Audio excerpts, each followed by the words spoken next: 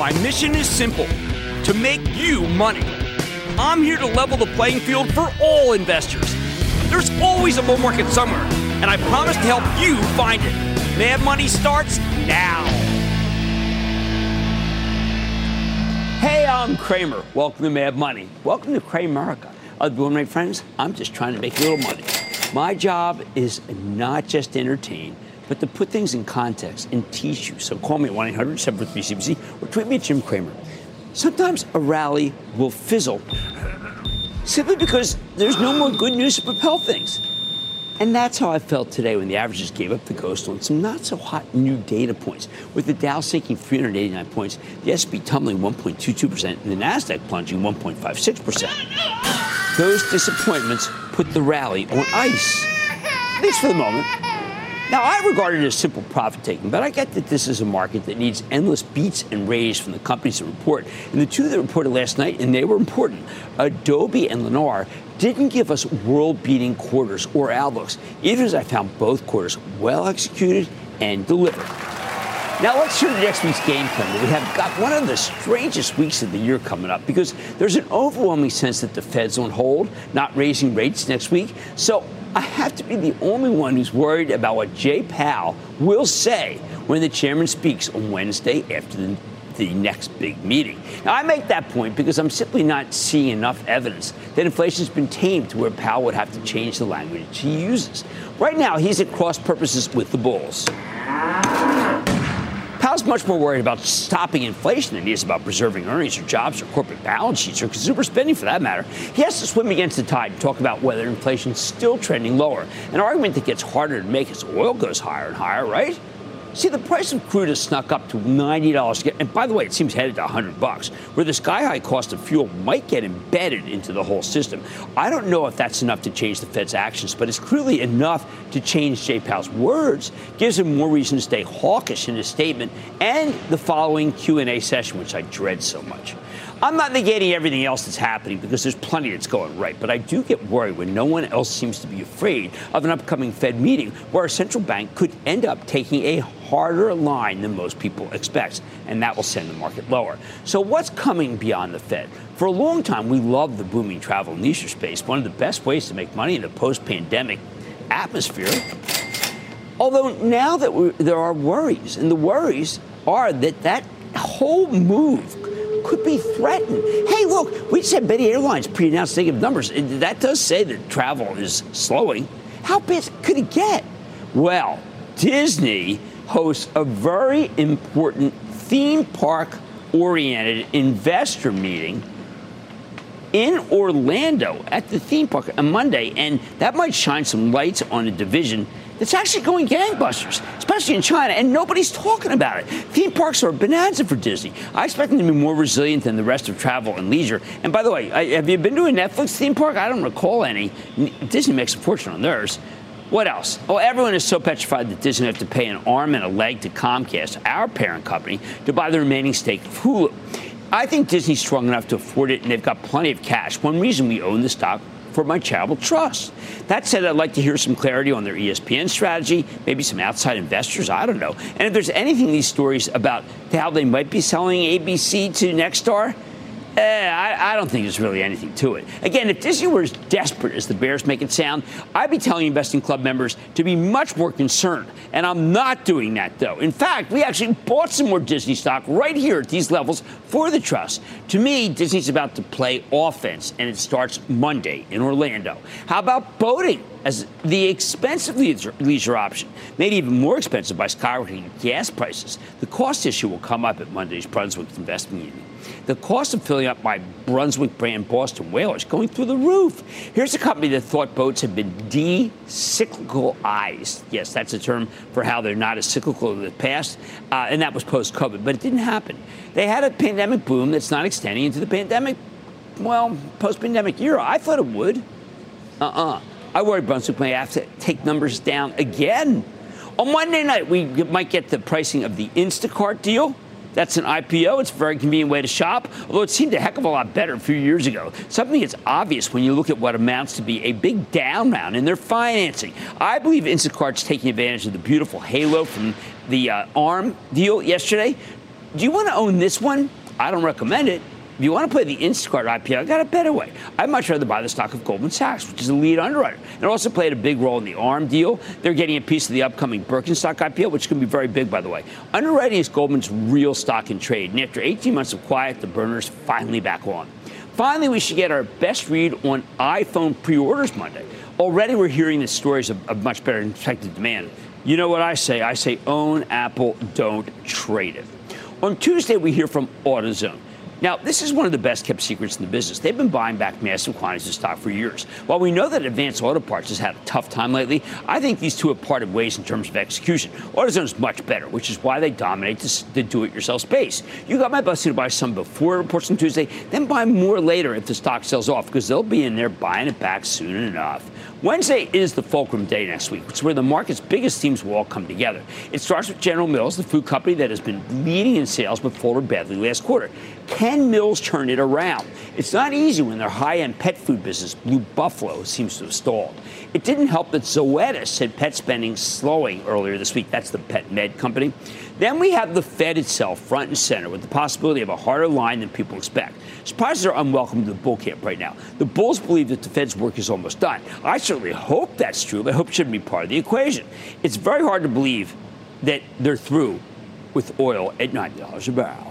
After the close, we need to see if KB Home can get the group out of a newfound margin-related funk brought on by last night's Lennar quarter. The Fed wants to see more homes selling at cheaper prices. We need to know whether the Fed's work is succeeding. If they're truly winning the war against inflation, it's bad news for home builders. More on that later. Finally, we have the much-anticipated FedEx earnings. And just like the Adobe last night, I'm worried that even the best quarter won't be enough to send the stock higher. We know it should be a fantastic quarter as FedEx took share from UPS out of fear that the latter might be closed by a strike. But that's looking like a one-time only situation now that UPS has cut a deal with the Teamsters Union. I expect a beat-and-raise quarter that nevertheless causes FedEx stock perhaps to sell off. Are people still going out? Are people still spending money, spending fortunes doing so? Why don't we look at Darden, that's the owner of Olive Garden, to find out when it reports on Thursday. It'd be a huge deal if they still have good numbers, given the others in the cohort seem to have stalled out. I like the stock, but not enough to buy for the Chapel Trust. Hey, speaking of the trust, wow, yes, club meeting, most attended thing that we do, 12 noon next Thursday. I would love for you to join the club and hear what we have to say. We being Jeff Marks, my colleague at the Investing Club. And then finally, Friday will be 1 week for the auto strike. How long can this thing last? It's possible we get some resolution, but it sure seems like UAW's Sean Fain wants to drag this out. That may not be good. The bottom for the whole economy. But the bottom line, when there's a Fed meeting coming up in less than a week and nobody, it seems, worried about it, maybe you want to brace yourself for a little turbulence. How about Tyler in California? Tyler. Hey, big booyah from California. How you doing, Jim? I am doing well. Booyah to you. Booyah. So, quick question for you. Yeah. I found out my son has type 1 diabetes and uses the Dexcom G6. And my entire family actually has diabetes. So I wanted to ask you about Dexcom, DXCM. Sure. Well, first, man, I'm sorry about the results there. That's a tough verdict. Dexcom is a company that does really well when, sadly, diabetes is booming. People feel that the drugs that come, these really interesting drugs from Lilly and Novo will cut down diabetes. And I have to tell you, I agree with them. That's why there's been a little on Dexcom stock, and I want to be careful there. It's down a lot, but I still want to be careful. How about Sonny in Massachusetts? Sonny. Hey, Dr. Cho, from one doctor to another, thanks for everything. I'm a new club member because I got tired of hearing my friend make a ton of money through the club. I'm here listening with my 9-year-old son, who is a huge fan. Booyah, Jim! That kid's got horse sense. Terrific. My question is on Enphase. With oil prices going up and a tempting entry point, are they currently a buy, and will they make me money? I keep thinking that they will, but the problem is people keep saying that, you know what, with interest rates this high, it's a financing play, and the financing's too expensive. I suggest if you really want to directly play the correlation, you do it with First Solar, even up here. Now, and thank you for this nice words. It seems that everyone's overlooking the Fed meeting coming up next week, but I think you should buckle up for some unexpected turbulence right into it. On Mad Money tonight, a major security breach took down the computer systems at MGM in Las Vegas. So how does something like this happen? And what do we need to know about threats like that in the future? I'm running through the latest with the CEO of cybersecurity firm Okta. Then, for the first time in 30 years, NFL Sunday Ticket, which allows you to watch all out-of-market football games, has made its way to Alphabet's YouTube. So what does this mean for Alphabet's bottom line, if anything? I'll give you my take. And earlier this month, I sat down, this week, I sat down with the CEO of autonomous vehicle company Cruise in the back of their driverless vehicle. I'm sharing part 2 of our first of its kind interview. So stay with Cramer.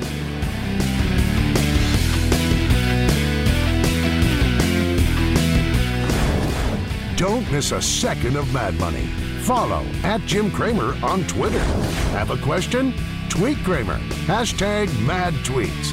Send Jim an email to madmoney@cnbc.com or give us a call at 1-800-743-CNBC. Miss something?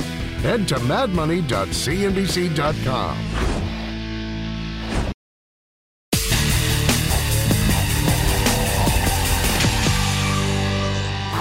Just over 2 weeks ago, we got results from Okta, the software company that handles identity and access management. It's a very important area in cybersecurity. The numbers were fantastic. It was a clean beat and raise quarter that sent the stock surging more than 13% in a single session. And I wouldn't be surprised. Why not? Okta could keep running here, but there's been a snag.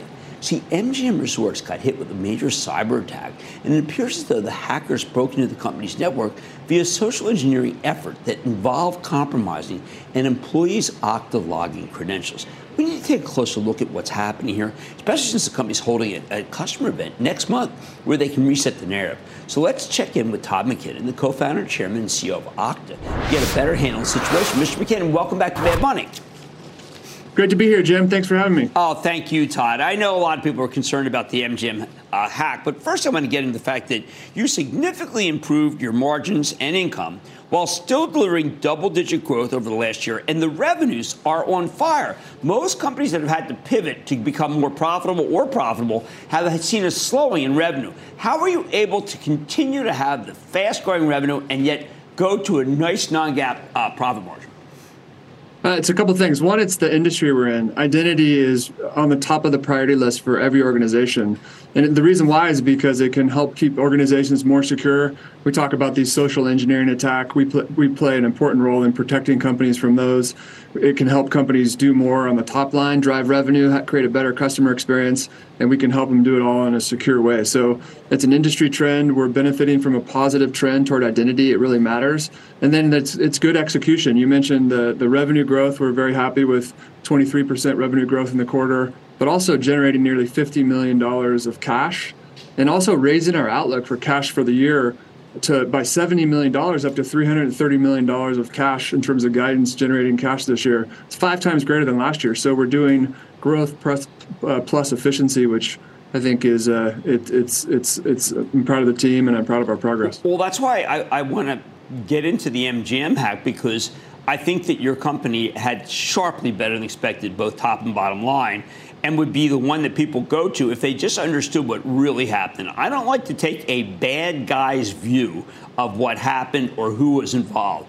We got the man who has always told us everything straight. Can you describe what happened, and done in a way that doesn't say or does say that how much identity really mattered here? Well, we have over 18,400 customers around the world. And one thing that every company has the unique or has the characteristic, Okta customer or not, is they're all under massive attack from cyber criminals. The amount that cyber criminals can gain from attacking companies and organizations and governments is super high. So everyone's under attack. And one of these attacks is this method of social engineering, which is basically preying on everyone's tendency to want to do something to help a friend, help someone in need. And they basically get tricked into sharing sensitive information when a bad guy tricks them into thinking that they're a known friend or a known acquaintance. And this is a big problem.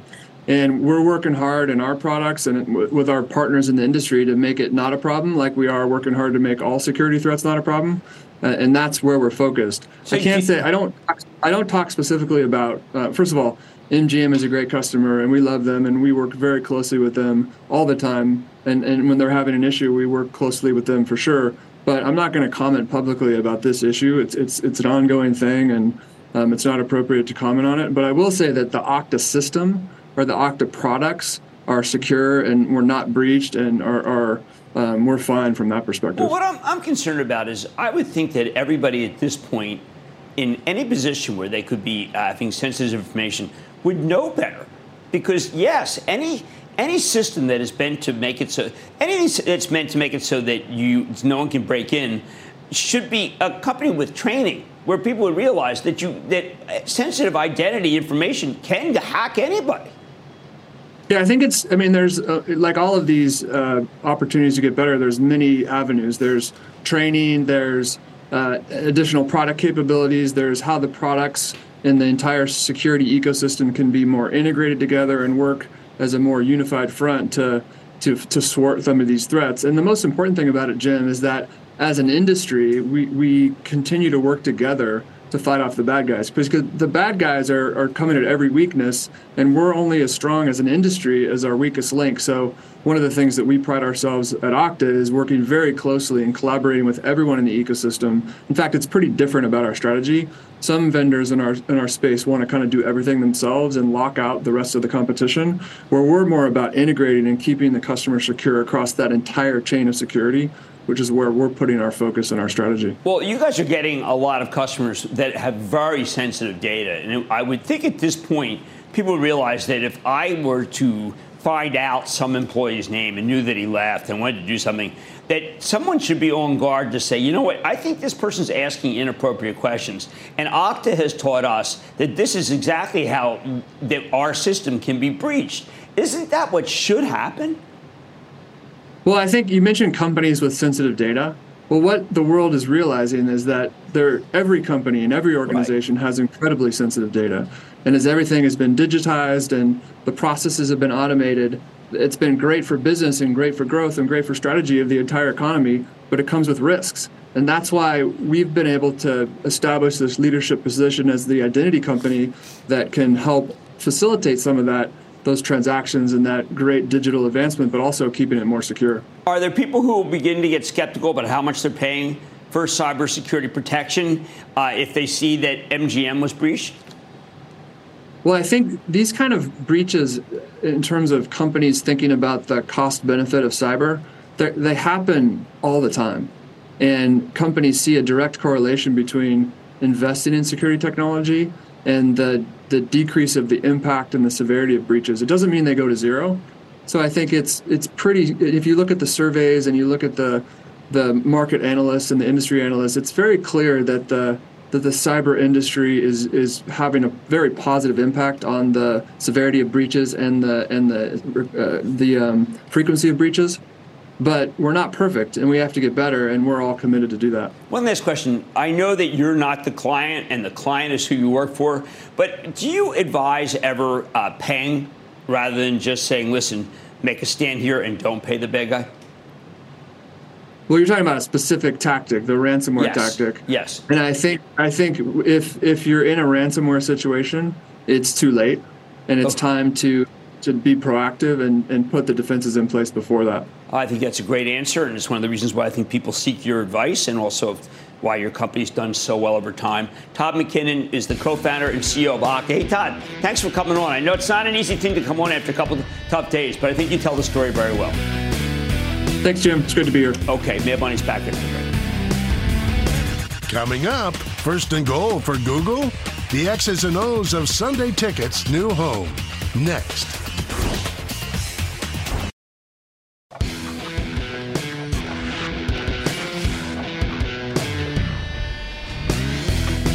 Week 2 of the NFL season kicked off in style with the Eagles' gritty 34-28 victory over the Vikings last night. And on Sunday, legions of diehard NFL fans will turn to a service called NFL Sunday Ticket. It lets you watch out-of-market football games. For years, Sunday Ticket was the only reason to get DirecTV. They were the exclusive purveyor. And if you're someone like me, you had no choice but to subscribe. Because even though I live in New York, I'm a lifelong Philadelphia sports fan. For the first time in 30 years, though, 30-year history, NFL Sunday Ticket is no longer on DirecTV. Instead, starting this season, you can exclusively buy it through YouTube. It's the video streaming platform that belongs to Alphabet. You can either buy it on a standalone basis or as an add-on package for YouTube TV, which is their slimmed-down digital cable offering for cord cutters who don't want to totally give up on live TV. Now, most of the mega cap tech outfits are going after live sports broadcasting, including Amazon, because advertisers love it. Thursday Night Football is exclusively on Amazon Prime. And if you care about Major League Soccer, that's all Apple TV Plus. But this YouTube NFL Sunday Ticket partnership feels different to me. And not just because Alphabet shelled out $2 billion per year for the rights. I think it's different because it's a true needle mover for YouTube, something that puts them right in the establishment media pantheon. Yet, for the moment, Alphabet doesn't seem to be getting much credit for this incredible property. We're shining a light on it right here. Though in the last couple of weeks, some analysts finally started waking up about it. Lately, though, all anyone seems to care about in tech is AI. Hey, don't get me wrong. Alphabet's got terrific artificial intelligence exposure. They have one of the larger competitors to ChatGPT. It's called Bard. Their Google Cloud Next event last month was almost entirely dedicated to AI. Thomas Curry, a really smart, tough guy, the CEO of Google Cloud, even held a fireside chat with none other than NVIDIA's Jensen Huang to talk about how they're expanding their partnership, offering Google Cloud customers infrastructure, software, and services powered by NVIDIA's technology. Earlier this week, they announced an expansion of their AI team with Salesforce, too, when we were out there at Dreamforce. But remember, Alphabet is still primarily a digital advertising company, mostly through Google search. And advertising is the main reason why the stock's up 56% year to date, because ads are holding up much better than anybody expected 10 months ago. Take the most recent quarter. Google advertising revenue, which was 78% of the company's total revenue in the period, came in at $58.1 billion. Wall Street was only looking for $57.5 billion. That's a 3.3% revenue growth after two straight down quarters. Search advertising was good. YouTube advertising was great. Plus, YouTube increasingly makes money from non-advertising efforts, including something that I really like, having come from this business, subscription services like YouTube TV. That money's captured in the other revenues line with the broader Google services unit, which came in at $8.1 billion. That's up 24% year over year, and nearly $1 billion above what the analysts were expecting. On the conference call, management said that 24% services growth came mostly from YouTube Music Premium and YouTube TV. If you listen to the call closely, you heard all sorts of mouthwatering details about the strength of YouTube TV here, especially in the connected TV space.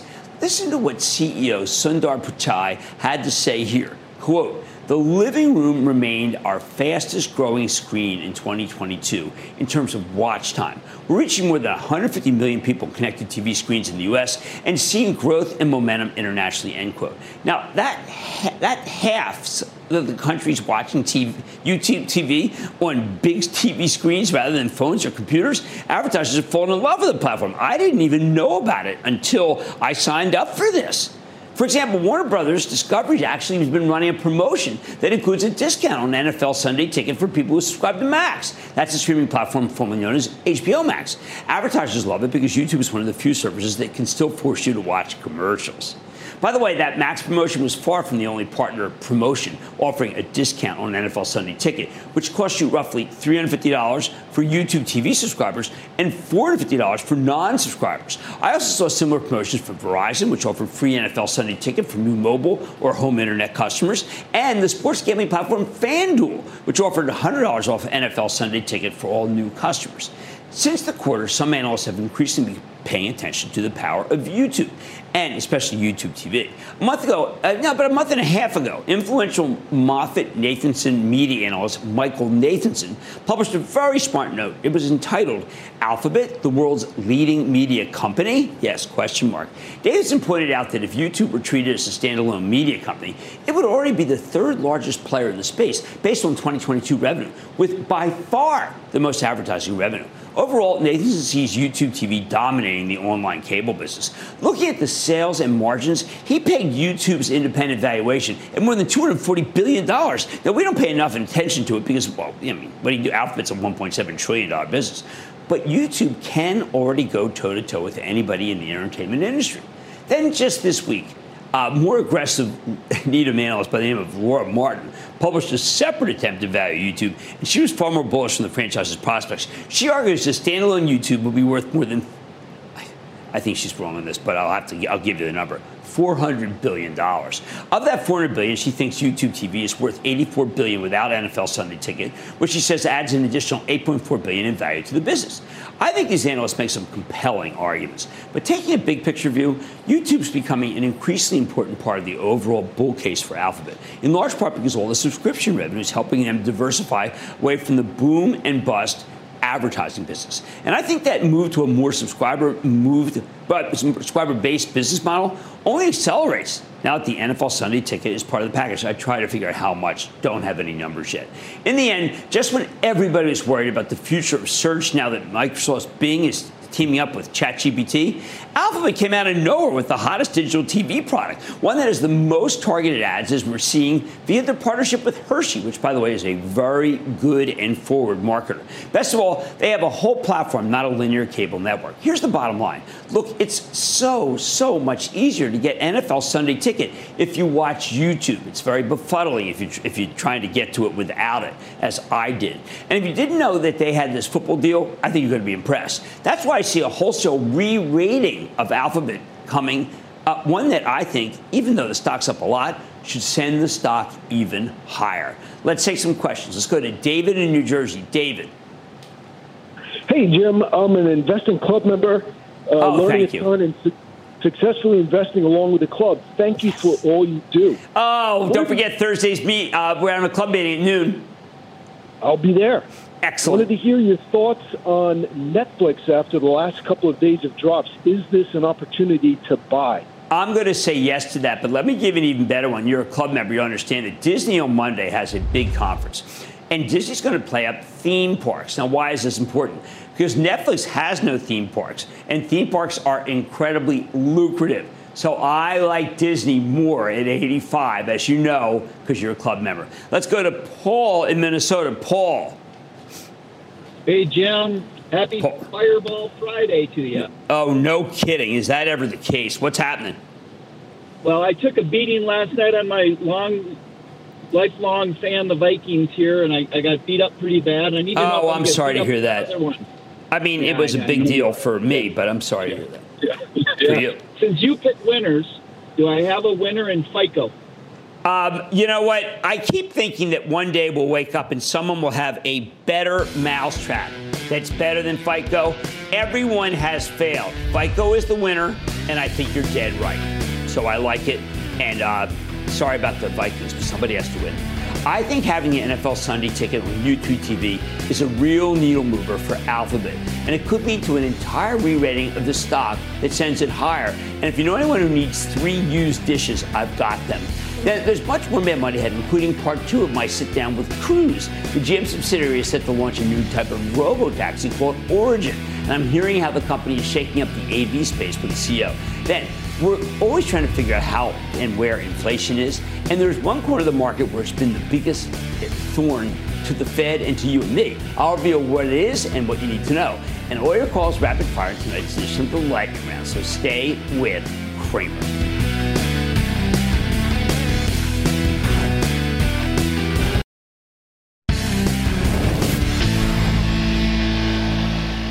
Last night we showed you part 1 of our interview with Kyle Vogt, co-founder, president, CEO, and CTO of Cruise, which is the GM-backed autonomous ride-hailing business. But as I mentioned at the time, there was so much fantastic ground to cover that we broke our interview into 2 segments, highly unusual for us. Here's the rest. I'm having a very free discussion with you. Now we're obviously mic'd up, and this is for TV. But I've had free discussions with people in a cab, of which the one person has not signed an NDA, one person is free to listen, one person is able to say, I had Jim Cramer in my cab. Let me tell you what he's really like, which is maybe the biggest setback to my career if it goes viral on Twitter.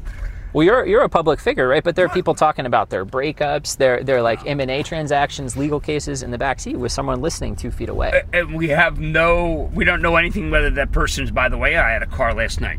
It was 11:30 at night. And the first thing I thought was like, what's the guy been doing for the last 3 hours? Yeah. Did he have a pop? Or is he taking notes afterwards? You know, who knows? Yeah. So now tell me, we are in some area that it knows. Yeah. Because you plugged in the route. If there had been a lot of traffic, would it have been able to pivot? It will try to deviate from heavy traffic. It's got real-time rerouting if it sees a blockage. So it's got like or Waze? construction. Is it like the equivalent of Waze? Well, we have AVs running all over the city. We have a lot of data. Right. A lot of data. Really. No, that's really a big. data. Do you have a brain like Dojo that someone makes a big deal of? we have a fleet learning system, but we don't need a supercomputer to do it. Oh, what? Okay, so Noki's telling me what? So we're headed to the waypoint, but I'm actually going to reroute us back to where we came from. So I just typed in another address and hit update trip. New destination. Now it's novel right now. Will it just be not novel 1 year from now in San Francisco? It's not novel to a lot of people in San Francisco. Yeah. Really? So you're not taking pictures and doing selfies back here? It's funny. Like most of San Francisco at this point has seen tons of these cars, but when you go over to Fisherman's Wharf and where the tourist areas are, everyone's got their phone out, right? This has got to be huge for tourism in San Francisco. So much. I find it incredible that when I saw you initially, I think you were allowed to be like a 3 square mile area, and everyone was very worried. And now I think Houston and Dallas are cities of very libertarian free thinking, but they're also not known for technology like Austin. But they take to it, huh? Yeah, I mean, certainly on the regulatory side, it took us just a handful of days to get the permits. It took 33 months for in California. Isn't that incredible? And look, we're working closely with regulators. They have a very important job to do, and something like this deserves oversight. But we're seeing a strong interest and demand from a lot of cities outside California as well, when they see the safety benefits, when they see just an additional form of transportation to augment what they have in their city. It's a clear win. Well, one of the things that, again, like I'm thinking about where we were, there's sometimes in tech, you can tell me because of Twitch and other things that you've done, there were only certain numbers. There was 1 million miles, and that was a big deal, and then 1,000,002 miles, big deal. Now it's like, okay, 5 million. It'll be 10 million. I mean, if you look at the numbers, it could be 20 million in 18 months, right? I mean, then we don't have to worry about the empirical data will be so obvious, right? Yeah, I mean, there's 1 million miles a month roughly that we're accumulating right now, and it's growing still from there. You see, we're slowing down and going around the cyclist here. But yeah, so the problem is that really catastrophic events like a fatality and things are still relatively rare in the U.S. So it will take a lot of time for the full story to develop around safety. But if you look at the more frequent things like injuries that happen, far more frequent on our roads, especially in dense cities, we already have enough data to see a clear improvement. Well, I think that we have to get away from the notion of a particular instance in some part of Arizona versus a child being run over and not having an article about it. Yeah, that just happened a few weeks ago in San Francisco. See, I don't know, as a parent who taught my daughter how to drive, I would have rather, frankly, have Noki teach my daughter how to drive, just in terms of awareness, which is predictability and awareness. I've always felt were the most important things to learn to drive. The predictability and awareness of this vehicle is far in excess of what a 16-year-old has. Yeah, sometimes you'll see the car slow down and you're like, what just happened? And you'll look behind you and see a cyclist approaching, or you'll see someone coming out from behind, between two parked cars and you didn't even notice it. And when you have one of those moments where you're like, wow, this car saw more than I did, it's really comforting. Now, we haven't talked Origin, which apparently is almost very close to being a reality. Yes. Would Origin be commercial from day one? I'm not sure. So you mentioned we started in a small corner of San Francisco and expanded. So that's part of our rollout plan. Is we always start small and expand progressively. But we're waiting to get a response from federal regulators on the ability to operate this vehicle, the first one produced at scale by an OEM without a steering wheel. So this is new.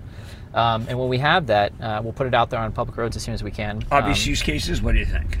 It's designed for robo-taxis from the ground up. Okay. You've got room for up to 6 people, seats that face each other, which is really fun for a group setting. You've got fun things like good stereo, lighting, and everything, and doors that open like a train, so it's really easy to get in and out. Okay, so I have to go to Cupertino, say from San Francisco, with a group, and I can go with a bunch of my friends. Much cooler than having a carpool, which one of us has to drive each day. Yeah, for sure. It's ideal for commuting as well. But really, I think when you have this group setting where people are facing each other and there's nobody else listening, so everyone's kind of got their guard up a little bit if you're being driven in a ride-hail vehicle, or if one of you has to drive. It's the weirdest thing in the world we've come to normalize, staring at the back of someone's head. There's people sitting in the front seat. Right. It's such an awkward experience, but we take it for granted today. Well, it's interesting that the last time that there was something that was an advantage would be the radio. Yeah. Like you have the radio, and here I could imagine a situation where the liberty of having my friends after, say, a game and realizing we can talk about anything we want about the game and not having someone say, what a bunch of jokers. Like, I don't want any judgments made. I feel like every time I'm in an Uber, and not against Darrow or Lyft with David, but I do feel that it's an experience that I don't like. And an experience I don't like with another person. I don't know. I mean, look, that's the time I give them 5 stars and I give them a tip, right? Yep. But there's been ones where it's not been great. If I can have the choice and I get off in the city, in the airport, I would much rather be able to use this, call up, than get in the queue, wait to see if that's the T116528, and I'm looking for that. Versus this, I mean, I think it's just a kind of a fun experience. I agree, and you're not going to have to look for a license plate number. Right. You know the name of the car. It'll be Nokia or sourdough or tostada. Look, I think that those are things that we are going to find novel initially. It attracts us, then it's safe, and then we realize I don't want to go back to what it was. Can that happen in this city? Is it already like that? You know, our biggest thing right now is we're supply constrained. We lowered our fleet size a little bit, in partnership with regulators as they sort of acclimate to this new technology. And although I think, in the not so distant future, there'll be more supply in San Francisco, and a chance for people to use this as much as they want. Now, this is a right without a right on. There's no light, so this is just a judgment a yield call situation. Yeah. And we're inching out.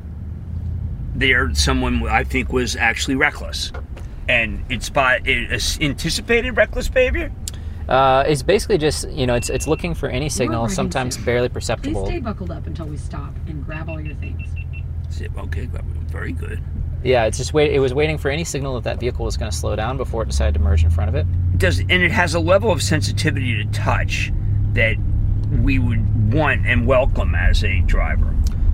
In terms of touch, the way it drives, but also the vehicle itself is very sensitive, so it can detect, if it ever comes into contact with an object or another vehicle or anything like that. We put a lot of effort into making sure these vehicles are safe. It's interesting to think that when you're trying to get the data, it would favor the driver because they don't report those. So they're underreporting accidents versus what you have to do. Well, there's a natural incentive if you know it's going to make your insurance rates go up, right? Sure. I mean, wow, there's thousands on the line for just a quick touch. You're right. Versus these where you don't, you're so over scrutinized and they're so under scrutinized, it's painful. Well, I mean, to me, some people I may express fear. I thought the light. Coming up, Cramer takes your calls, and the sky is the limit. It's a fast fire lightning round. Next.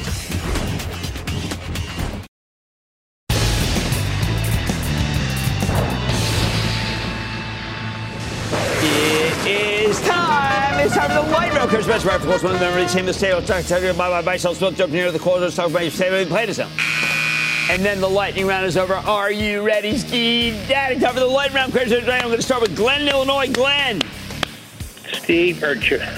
Jim, I just saw a couple days ago the investment club was recommending oil stocks. And what it made me wonder is what your thinking is about oil service stocks, and specifically Schlumberger. Schlumberger is very, very good. We sold our Halliburton only because we felt that the oils had gone up so much. But I have to tell you, I like SLB very much. It's a great company. Let's go to Joe in New York. Joe. Hey, Cramer, how we doing? I'm doing well. How are you? Thank you, sir. Hey, I'd like a little insight here. I made an investment in a stock. I don't know why it's not going up. It's got earnings. It's got revenue, pays a dividend. It just increased it, I think, 7% or 7 cents.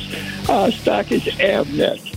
I share your frustration. I think the stock is too cheap. I like it. It's got a very low price to earnings multiple. It's very profitable. I think you hold on to it. Let's go to Brian in Washington. Brian. Good afternoon, Mr. Cramer, sir. Good afternoon. Booyah, all those Brian. home gamers out there, love your show. Long-time listener.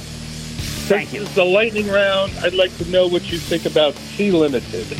I think it's too dicey. Singapore-based company is not really delivering for people. I want to stay away. Samantha, Missouri. Samantha. Hello, Cramer. Hey, Samantha. How are you? I'm doing good. How are you this evening? I'm doing fine, thank you. What's happening?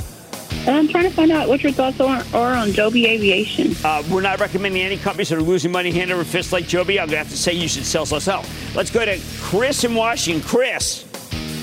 Hey, Jim. Big Washington booyah, sir. Excellent. What's happening?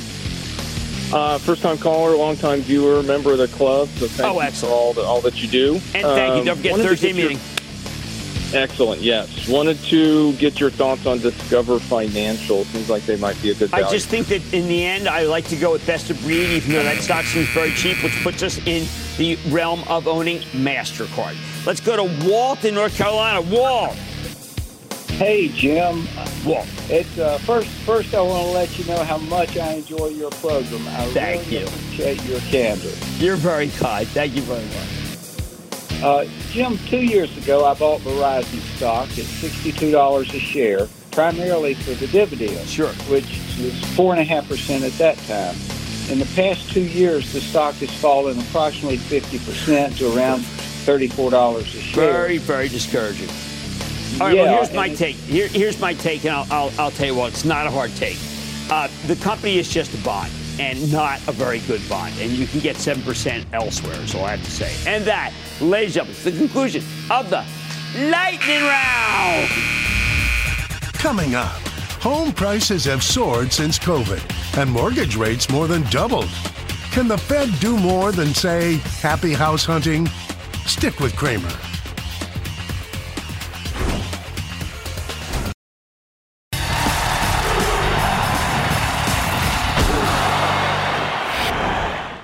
Trying to figure out where inflation's lurking and where it's being thrashed by the Fed. And there's no place where it's lingering more persistently than housing. The average price of a home is still up 40% since the pandemic began. That's unacceptable to the Fed. And when the Fed meets next Wednesday to pronounce its next moves on interest rates, I think the theme will be, what does it take to crush all of inflation, but especially housing?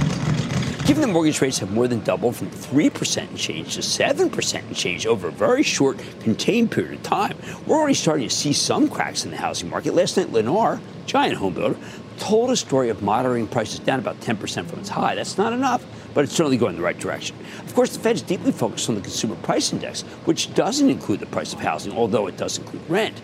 As Stuart Miller, the executive chairman of Lennar, pointed out, rents indeed have moderated. That's terrific news. It means the Fed's winning on the housing front, particularly when it comes to multifamily housing. When you're looking for an important cycle to peak, you need to search through any and all data because you don't want your thinking to be skewed by an outlier. Redfin, the technology-powered real estate brokerage, is saying that housing sticker shock has emerged as a major driving price, pushing down home prices. Nationwide, Redfin reports today that nearly 60,000 home purchase agreements were canceled in August, which is about 15.7% of all homes under contract. Now, that's a disturbing trend for the home builders, but it's a very good trend for the Fed and the consumer. Will any of this matter? I think we're finally beginning to see something traditional happening in the real estate sector. Every housing cycle starts the same way. The Fed lowers rates in sync with the decline in home prices. That brings buyers in, and home builders immediately sense that there could be a return to growth. Initially, home buyers burn off all their existing inventory. Then the home builders start to hit the market with higher priced homes. Buyers step up. They raise prices again. Then the buyers start balking, especially because this time the Fed's tightened about 2 or 3 times, and the cost of buying a home is starting to get unaffordable. Usually, mortgage rates keep going higher, just as the home builders have lots of new inventory hitting the market, because in the past, they've almost always overbuilt when business was booming. That's when inventory really grows, but the home buyers disappear, and the price of a home doesn't inch lower like it's doing now. Instead, it cascades lower to moves that are prices that are much more realistic. Do you know what? I think we are about to see that play out again. It's what the Fed wants to see, and as long as the Fed doesn't cut interest rates, they're going to get their way. But as with anything else involving the Fed, we don't want them to win too big. We don't want the industry destroyed, just hobbled by its own overbuilding. Will it happen again? I sure hope so. We need this tightening cycle to end if we're ever going to get away from just this endless worry about earnings being bad. But the rate hikes won't stop until housing inflation is truly broken. I like to say there's always a bull market somewhere, and I promise I'll find it just for you right here on Mad Money. I'm Jim Cramer. See you Monday. Last call starts now. All opinions expressed by Jim Cramer on this podcast are solely Cramer's opinions and do not reflect the opinions of CNBC, NBC Universal, or their parent company or affiliates, and may have been previously disseminated by Cramer on television, radio, internet, or another medium. You should not treat any opinion expressed by Jim Cramer as a specific inducement to make a particular investment or follow a particular strategy, but only as an expression of his opinion. Cramer's opinions are based upon information he considers reliable, but neither CNBC nor its affiliates and or subsidiaries warrant its completeness or accuracy, and it should not be relied upon as such.